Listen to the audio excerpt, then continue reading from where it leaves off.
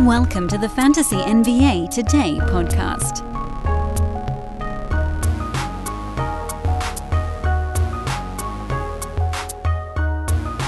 I feel like I wanted to start this podcast by getting Lawrence Tanner to Tanner? Maybe there's another T in there. To do the introduction for the Los Angeles Lakers. I can't do that voice. That voice is too deep. I can't get there. Today is Lakers Day, though, on the podcast. We are within 4 teams of getting through the entire list, season review stuff. Free agency tomorrow, 1 day away.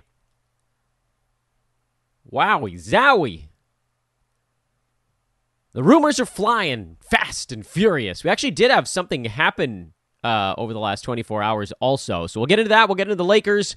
All that coming up here in just a moment on Fantasy NBA Today, a Sports Ethos presentation. I'm your host, Dan Vespers. Thanks, as always, for tuning in here, spending some of your off-season with us on the podcast, which I know we're in true degenerate zone this time of year, but I think some of you will probably pop back in to hear the free agency takes, and there's going to be quite a few of them. A host of free agency takes are right around the corner. But let's do the news first. We'll knock that stuff out of the way, and then we'll dive into the Lakers. News of the last 24 hours, Nikola Vucevic signing a 3-year, $60 million extension with the Chicago Bulls, which feels relatively fair. I know the market is pretty different now than it was before we all knew what this next CBA was going to hold, but $20 million for a solid center is not insane when you think about, think back to when the salary cap was jumping and frickin' Timofey Mozgov was getting $16 million a year and everybody was just throwing money at everything. So there's this backlash now where people are like, oh my God, $20 million with the new CBA. Yeah, but at the same time, Vooch has been really good, very durable, very reliable for a long time now. He averaged 18 points, 11 boards, 3 assists. He can space the floor a little bit. 52 from the field, 84 at the foul line. There's a lot to like about Vooch. Now, as far as how does Chicago look? They're a middling team in every respect. They were a better than middling team when Lonzo Ball was healthy, but the report came out a couple weeks ago that they're not even expecting him to play this next year, so he would miss at least 2 full consecutive seasons, and who knows if he even plays again. Bulls were 40-42 this year, and they were really 40-42. It wasn't like you could point to something and say, well, what if that went differently? Nah, that's just who they were, And they were largely healthy. Vooch played in, I think, every game. DeMar missed 6, 7, something like that, 7 or 8, 6 or 8 games. Levine only missed 4 or 5. Patrick Williams played in, I think, every ball game. Ayo Dosunmu played in every ball game. Alex Caruso missed a handful with stuff, but it's not like him playing in 10 additional games was going to change their season all that much. This is just who they are. They're a middling team. They're a middling offense and a middling defense, and sometimes the pieces come together, and sometimes they fall apart at the seams. They very nearly knocked off or won both of the play-in stuff, and then the Heat went on, had a big comeback, and then, of course, made their run to the finals. So I guess to that end, if you're Chicago, you'd be like, well, Miami did it. Why not us? Well, first of all, Miami was a not insignificant 4 games better than the Bulls during the regular season. So, they were a better team anyway. They were also hit harder by injury and inconsistency.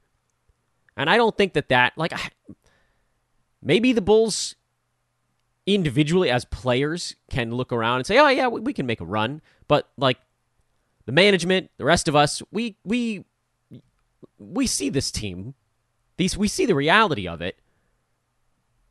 And the reality of it is, by re-signing Vooch, they give themselves a solid big man that they can, I don't want to say build around necessarily, but if they decided they wanted to continue to try hard to compete, that would be a possibility. If Lonzo somehow does come back late this season or next season or something like that. Their young guys are troublesome.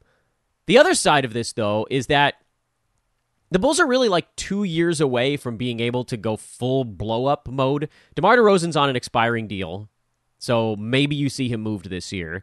But Lonzo's going to opt in to a $21 million contract next season. It doesn't matter what his health situation is, but assuming it remains as bad as it has been, you're going to take the free 21 mil if your career is ending. Vooch is now on the books. LaVine is on the books for a while next, and we're really specifically looking at next year. And between those three guys, LaVine, Lonzo, and Vooch, the Bulls will already be at about $85 million. So they'll have a little bit of wiggle room next year, but not a ton. And then Lonzo would come off the books, and then all of a sudden you're down to like having two guys under contract. Caruso, next year, he's off the books. You know what? This thing got turned around a little bit in my brain. I should say this coming season, right? So you got Lonzo this year and then next year. Yeah, okay, that was right. I got that right. So Caruso this year and next year. Patrick Williams this year and probably next year because he's a restricted free agent. Kobe White, I believe, is a restricted free agent if they tender him a qualifying offer. So it's not so much this year and not even really a ton next year, but then after that, things do clear out a little bit. But you could get into next season and you could go blow-up mode partway through. You could trade a Lonzo contract. You could probably move a Vooch contract with 2 years on it. You could probably move Caruso this year or next year. He's a pretty reasonable deal and one of the best defenders in the NBA. But as far as this coming season goes, unless the Bulls move DeMar DeRozan early in the season, they're going to be just a middling team probably all year. And maybe they move DeMar near the trade deadline. But there was really no impetus to just let Vooch walk. Because if they're sort of stuck being decent, half decent, I should say, this year, you might as well just be fully half decent. Because really, if you're the team that's fighting for a play-in spot, losing Vooch isn't going to drop them into tank mode. They wouldn't be all the way at the bottom to get that great draft pick. They couldn't really get to the bottom unless DeMar was gone and Vooch was gone. And frankly, I think LaVine and the rest of these guys would probably be pushing towards the bottom. But that would have been hard to do. Maybe you move DeMar before the year. I don't know. I'm not all that upset about the Vooch contract. It's 6 years, it's 3 years, $60 million. That's not that insane when you think about what guys were getting before this. But I get it. It's just makes this sort of weird Bulls purgatory seem even more permanent. But at least from a fantasy standpoint, we know what to expect. Just assume next year's going to be pretty much the damn same as this year. If you liked Vooch this season, which you should have because he played in every ball game and he was basically a late second, early third per game guy, and by totals, that pushed him up into the stratosphere. Vooch was a first rounder by totals this year, guys. He was number 5 because of durability and solid performance. And he's just never going to go all that healthy because he's not super exciting. But we'll take him. And we'll take DeMar because he's not super exciting, but he gets it done. LaVine, for whatever reason, does get drafted a little bit earlier. Unclear why, actually, because the difference between LaVine and DeMar is that LaVine hits 2 3-pointers that DeMar doesn't. And DeRozan is a better impact field goal and free throw guy. That's basically where things catch for those dudes. I guess DeMar's defensive stats are a little bit better as well. Should throw that in there. So that was one piece of news over the last 24 hours. Eric Gordon his option was not picked up by the Clippers, so he's a free agent, but nobody cares. Jordan Clarkson did exercise his player option. He's sort of seeing the writing on the wall that players of his ilk aren't going to make a ton of money, at least in this first year of the new CBA, when a bunch of teams are sort of trying to retool a little bit. So he'll take the cash that was on the table. He'll come back to Utah, and he'll chew up a whole bunch of shots, which, we talked about the John Collins deal. My hope was obviously that some of the chuckers on the Jazz would not be back. That would help John Collins, but chuckers are back, it would seem. Folks, picture this nightmare scenario. You're hosting friends for the big game. It's neck and neck in the fourth quarter, and suddenly you realize you're out of drinks. Boo, say all of your friends. You start to sweat. Your friends turn on you. You're forced to go on a last-second drink run and end up missing the game-winning touchdown while in line. Oh, no. Terrifying, isn't it? Luckily, you can avoid the drama with Drizzly, the go-to app for drink delivery. With Drizzly, you can shop a huge selection of beer, wine, and spirits, then get them delivered right to your watch party. Compare prices across multiple stores in your area, find the best deals on game day drinks, and get back to armchair quarterbacking from, you guessed it, your armchair. Download the Drizzly app or go to drizzly.com. That's DRIZLY.com today. Must be 21 plus, not available in all locations. Anywho, so that's the news of the last couple of days, or I guess it's last 26, 27 hours, something like that. Doesn't matter. Let's get into the Lakers. But first, a reminder, the NFL Draft Guide is available now at sportsethos.com. I would tell you guys once again, I know you're thinking about it, many of you that listen to this podcast get the NBA Fantasy Pass, season over season. That's $6 per month with a 6-month lock once draft season starts. I would tell you all, get the All-Sport Fantasy Pass right before basketball stuff drops. That's the move, which is really like the next couple of weeks. Because once NBA Draft Guide stuff drops, the All-Sport Fantasy Pass goes from $7 up to $10 a month. Right now, you can lock in the $7 price on the All-Sport for eternity. As long as you leave it going, you keep the $7 rate. If there's no way in any of the multiverses that you would ever use anything besides NBA, fine. You can get the NBA Fantasy Pass for $6 whenever. But if there's a universe, any one of them, where you even want to dabble in football or baseball, it's $1 extra a month. But you got to do it soon. Don't wait until September or October, because by then it'll be $10 a month and you won't want to get it anymore. Just get it a tiny bit sooner. It'll save you that much and more over the course of a year, because again, $3 a month is the savings. You can do the math on 12 months. That's always like 5 extra months there. Okay, now the Lakers. So, the Lakers are interesting in a number of respects because we don't exactly know what way they're going to go with their roster right now. Beyond the fact that LeBron and Anthony Davis are going to make $87 million between the two of them. The Lakers had a true host of players come off the books over this offseason, which has kind of been the case for them for a while because they've been so hamstrung, and the Russell Westbrook deal made it so that they basically just had to sign a ton of dudes to like 1-year or 2-year deals, and so there's just no consistency there. So Troy Brown, free agent. Wenyen Gabriel, free agent. Austin Reeves, restricted free agent. D'Lo, free agent. Schroeder, free agent. Lonnie Walker, free agent. Tristan Thompson, who actually did get to play a little bit in the playoffs, free agent. Mo Bamba has a non-guaranteed deal. We'll find out by, I believe, later today whether or not the Lakers are going to guarantee that money. Malik Beasley has a team option that has not yet been locked in. Shaq Harrison, I believe, has a team option if the Lakers want to bring him back as, defensive specialist guard. And then they got some young guys. Rui Hachimura, who's a restricted free agent as well. He and, although I think something a little bit different between him and Austin Reeves, not super different. Either way, the Lakers will probably bring those guys back.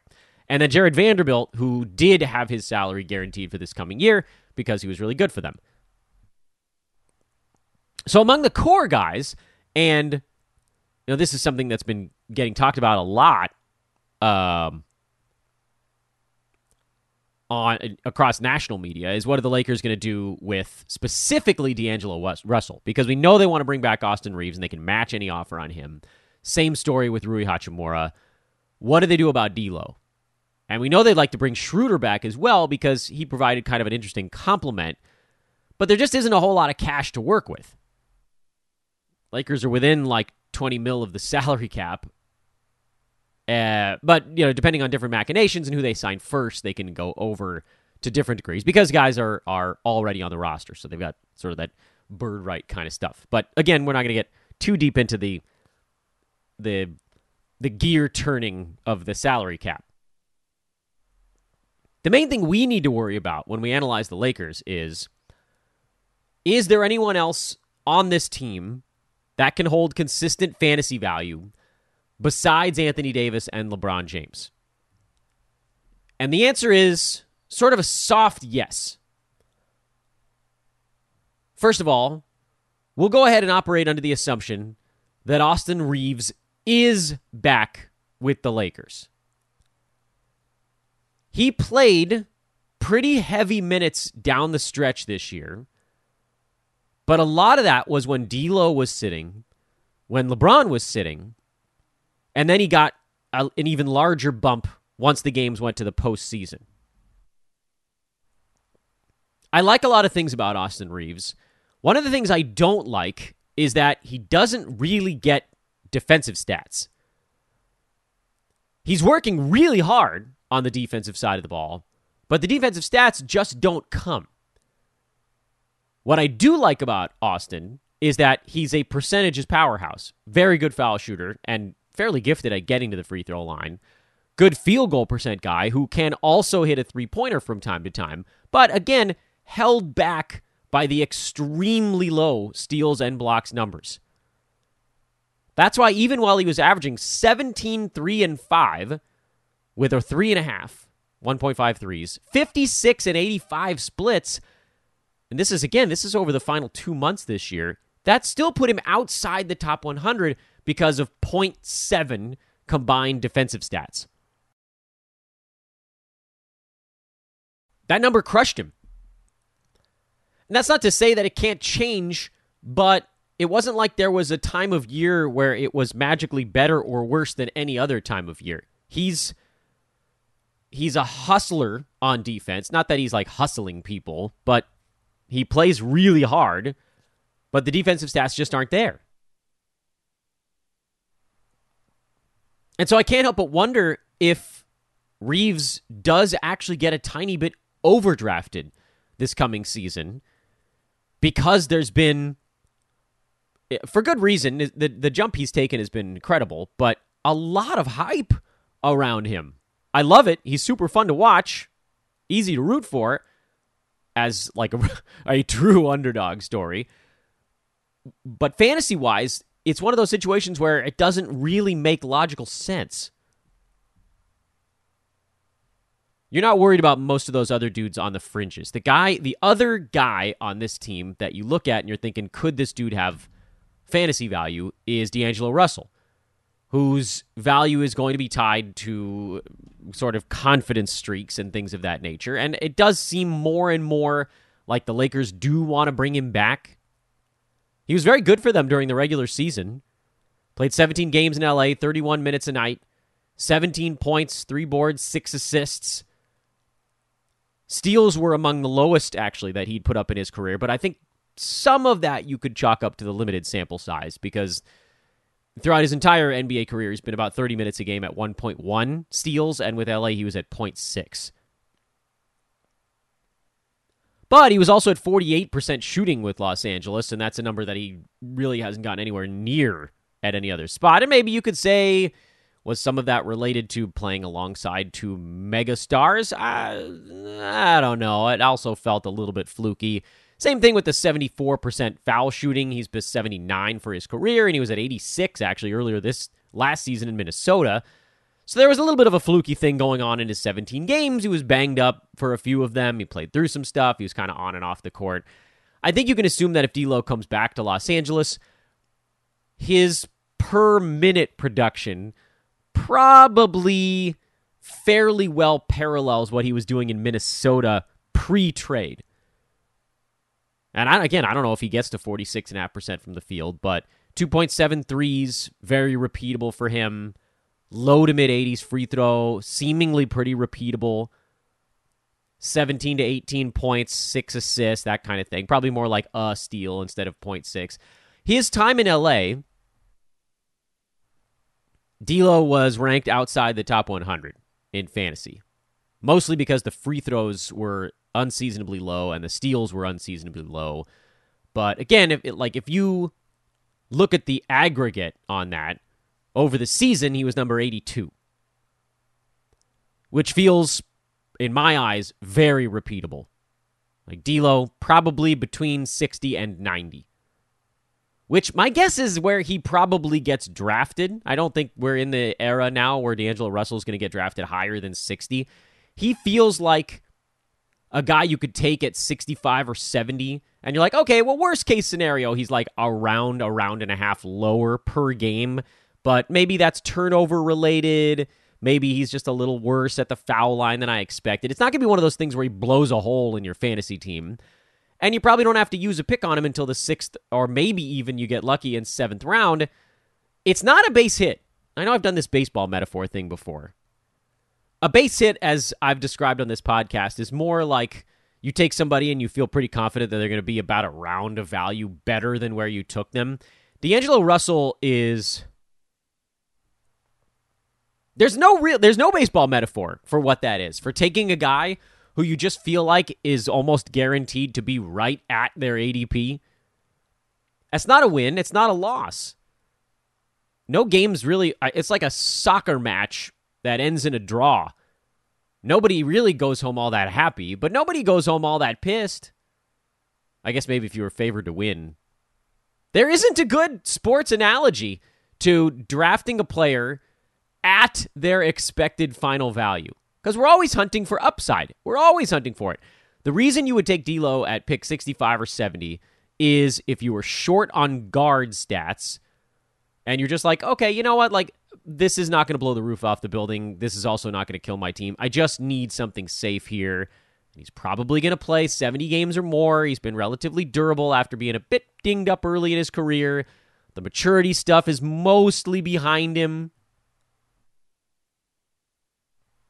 Anyway, so yeah, probably drafted around his number. I know I keep going back to Reeves. I have no idea where Austin Reeves is going to get drafted next year, because he's going to be back in LA and he's going to have a much bigger role like we saw in the playoffs. Is there any erosion when the what seems like the meaning of each game is not quite as intense? He turned his game up in bigger moments, and the middle of the regular season is sort of the opposite of a big moment. That's the dog days. That's the letdown time. I'm a little worried that Reeves doesn't go 52-87 in his splits. Maybe it's more like 49-84. He's going to have a really tough time being a top 100 per game guy if the percentages are not carrying his stuff. I do love him, though. I mean, so many people are going to want to just have Austin Reeves, which makes me, again, think he's going to get overdrafted. But what about the superstars on the Lakers? Because to me, I don't think anybody else on this team even sniffs fantasy value. Jared Vanderbilt, he'll have games here and there where he's useful, so you might be able to spot play him, like maybe a day where Anthony Davis is out or LeBron is out or something like that. It'll depend a little bit on who the backup center is for LA this season. Will they bring Bamba back? Will they try to get somebody cheaper? We'll see on that one. But Beasley, no. They might not even guarantee his money. If Schroeder's back, no. And then the rest of these guys aren't even on the roster anymore. So what about the superstars? And they are that. LeBron James, nobody's ever argued whether he's a superstar or not. Anthony Davis is a superstar. In my mind, a superstar is a player that can impact a game in a way that I would say fewer than 3 other guys in the world can. And the Lakers, I mean, that guy on LA right now is AD. Even more so than LeBron, I think. LeBron's starting to get a little older. Free throws are getting better for him as he ages, but defensive stats have been trending down. Field goal percent he struggled with, particularly from downtown this year. Maybe that bounces back for Bron. Hard to say. Like, he could actually have a bounce back year. This last season, Anthony Davis was number 4 on a per-game basis. LeBron was number 22. They each basically missed a third of the season, which is rough. It obviously played a large role in why LA had to fight so hard just to get into the play-in situation. But it's also hard to see them just magically being healthier. LeBron is getting older, like real old. AD's been injury-prone pretty much from day one. When things are on the line, he'll play through stuff a little bit more. But again, as he ages, they can't even do that as much as they used to. I think LA values home court maybe a little more than what they got this past season.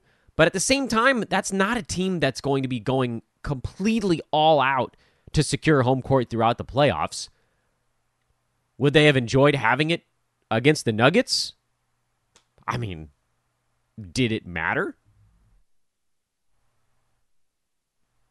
I think there's a belief, and I don't actually know if it's right or wrong, around the Lakers that if they kind of run it back and have a whole regular season to develop an offense, that then they would be able to compete for a title. And I've thought about that. I've thought about it in the shower. I've thought about it while just like driving home from dropping a kid off in the car in silence. Can the Lakers compete for a title as the team is basically currently constructed? Let's say they do bring back D'Lo and they match whatever offers on Reeves and Rui Hachimura.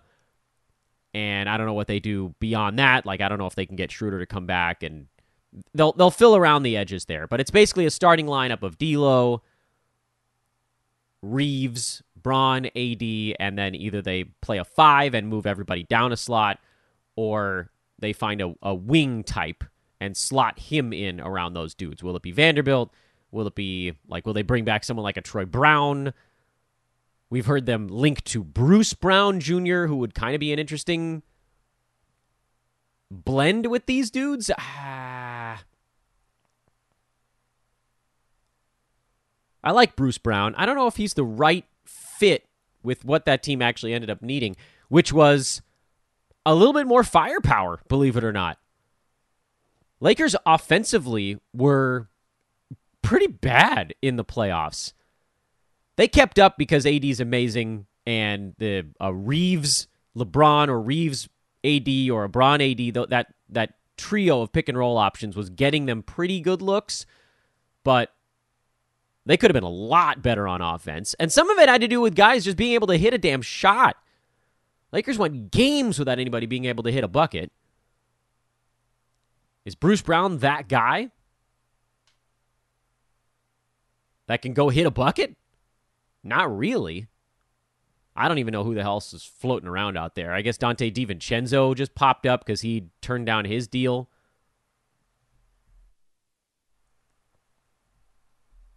Anyway, they're not particularly deep yet. The Lakers they'll find a way to get some other bodies in there because they're going to need to give their big dude some rest during the regular season. But could that compete? I think the answer is yes. And I know we all look back at the sweep in the playoffs and say, well, the Nuggets just whomped them. But every one of those games was decided by who made a couple of key plays at the end of the ballgame. Almost every single moment. Lakers were down a bunch in game 1. They came all the way back to get it within 3. Nuggets hit a couple big shots. Game 3, I think in LA, that was when the Lakers were right there with them, kind of trading who was leading, and then Jokic hit that crazy buzzer-beating fadeaway, one-handed over-the-head three-pointer, and Jamal Murray hit a couple of buzzer-beaters. What if the Lakers just had a little more chemistry, a little more time, a little more opportunity to get D'Lo in the right spots? Could that series have gone a different way? I don't know. I still don't know that I don't know that there's anything the Lakers could do right now that puts them in a better position to beat the Nuggets in a close ball game. And that's pretty much what you have to be looking at right now. The Nuggets won close ball games because they had the best shot makers on the floor. Both of them. LeBron's not that guy. He can take it to the rim, and he tried at the end, but the Nuggets played pretty good defense on him there. AD, maybe. Like, could you get him a mid-range? Could you get D'Lo a mid-range? I guess. I'd rather have both of those Nuggets dudes. And there's nobody floating around on the free agent pile that's a end-of-game shot maker that's going to change that. So it feels like get a little more offense, get some floor spacing, and maybe you can open up a tiny lead on a good team before the last 2 seconds. I don't know. We'll see. I mean, Bruce Brown is awesome. He'll fit no matter where you put him. But from a fantasy standpoint, what do you expect out of AD and LeBron? Anthony Davis feels like, the first round per game stuff is pretty well locked in when he's upright. But are you drafting him in the middle of the first round knowing he's probably going to miss 20 ball games or more? Man, that's a hard pill to swallow. And after hitting his free throws the first 4 months of the season, that went down the tubes late in the year also. What about Bron, who I foolishly thought was set to have a really nice season? He very much did not. Bron had a rough year, and if the three-point percentage comes back a little bit for him, then maybe that's a way to buffer against any more slowdown. I pretty much haven't drafted Lakers almost any year since I've had this podcast, except for last season. I went both Lakers, and AD was dominating. And frankly, if you got AD in the middle of the second round, the fact that he missed whatever it was, 25 games, didn't kill you as much because you didn't have to spend a first on him. Same general story with LeBron, although he wasn't nearly as good as Anthony Davis. He did hurt more in that respect. AD probably gets drafted, my guess would be towards the end of the first round this year, and that's a 50-50 call. Take a shot, man. LeBron, I would think, goes mid to late second round now, and frankly, that's probably too early for me on him.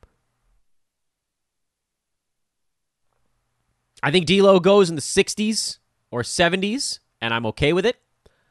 I think Reeves probably goes in the 60s or 70s, and I probably don't go with it. And then I don't think I'm doing anything else with this team. But what I am doing is ending today's podcast because it's time to take a deep breath before tomorrow. We'll try to hit on a team in the morning. Who's the next one on the board? Celtics. Ew, gross. Yeah, I kid. We'll talk Celtics tomorrow in the morning on the pod. If any news slips through on free agency, we'll talk about that as well. And then later on tomorrow, I'm hoping that if I have the proper amount of coverage, childcare coverage, as it were, that we can do some sort of live breaking thing in the afternoon tomorrow. In the meantime, go get yourself an NFL draft guide here at Sports Ethos. You can also get them a la carte if you want. It's $15. You don't have to worry about the monthly thing. That's all at sportsethos.com. They also have a draft guide launch party coming up on YouTube. That's later on today. It's at 5:30 this evening Pacific time. They're going to be doing giveaways. You can win some draft guides. You'll get sleepers from the experts. I think there's going to be like a dozen of them rolling through and just sort of celebrating the launch of... Last year we had like a half NFL draft guide. This year we've got the full thing for the first time ever. Also wanted to do a shout out. I had a chance to get on the phone yesterday with our Fantasy NHL Today show host, Blake Creamer. He is awesome, and I would love to help build out a division underneath him. So if you happen to play fantasy hockey, hit us up. We'll be bugging you guys about that more as the season draws closer. But for now, I will bid you all adieu. I got to go pick up my little guy at preschool. See you guys later.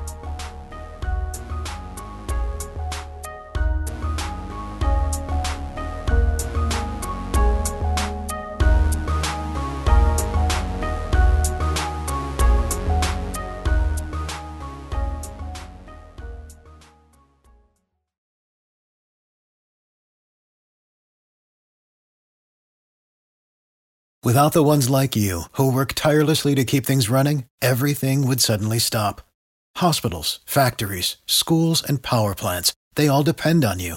No matter the weather, emergency, or time of day, you're the ones who get it done. At Grainger, we're here for you with professional-grade industrial supplies. Count on real-time product availability and fast delivery. Call, click Grainger.com, or just stop by. Grainger, for the ones who get it done. You know when you're listening to a true crime story that has an unbelievable plot twist that makes you stop in your tracks? That's what our podcast, People Are the Worst, brings you with each episode. I'm Rachel. And I'm Rebecca. We're identical twins who love true crime cases that make you say, didn't see that coming, and we hate the people responsible for them. Listen to People Are the Worst now on Apple, Spotify, or wherever you get your podcasts.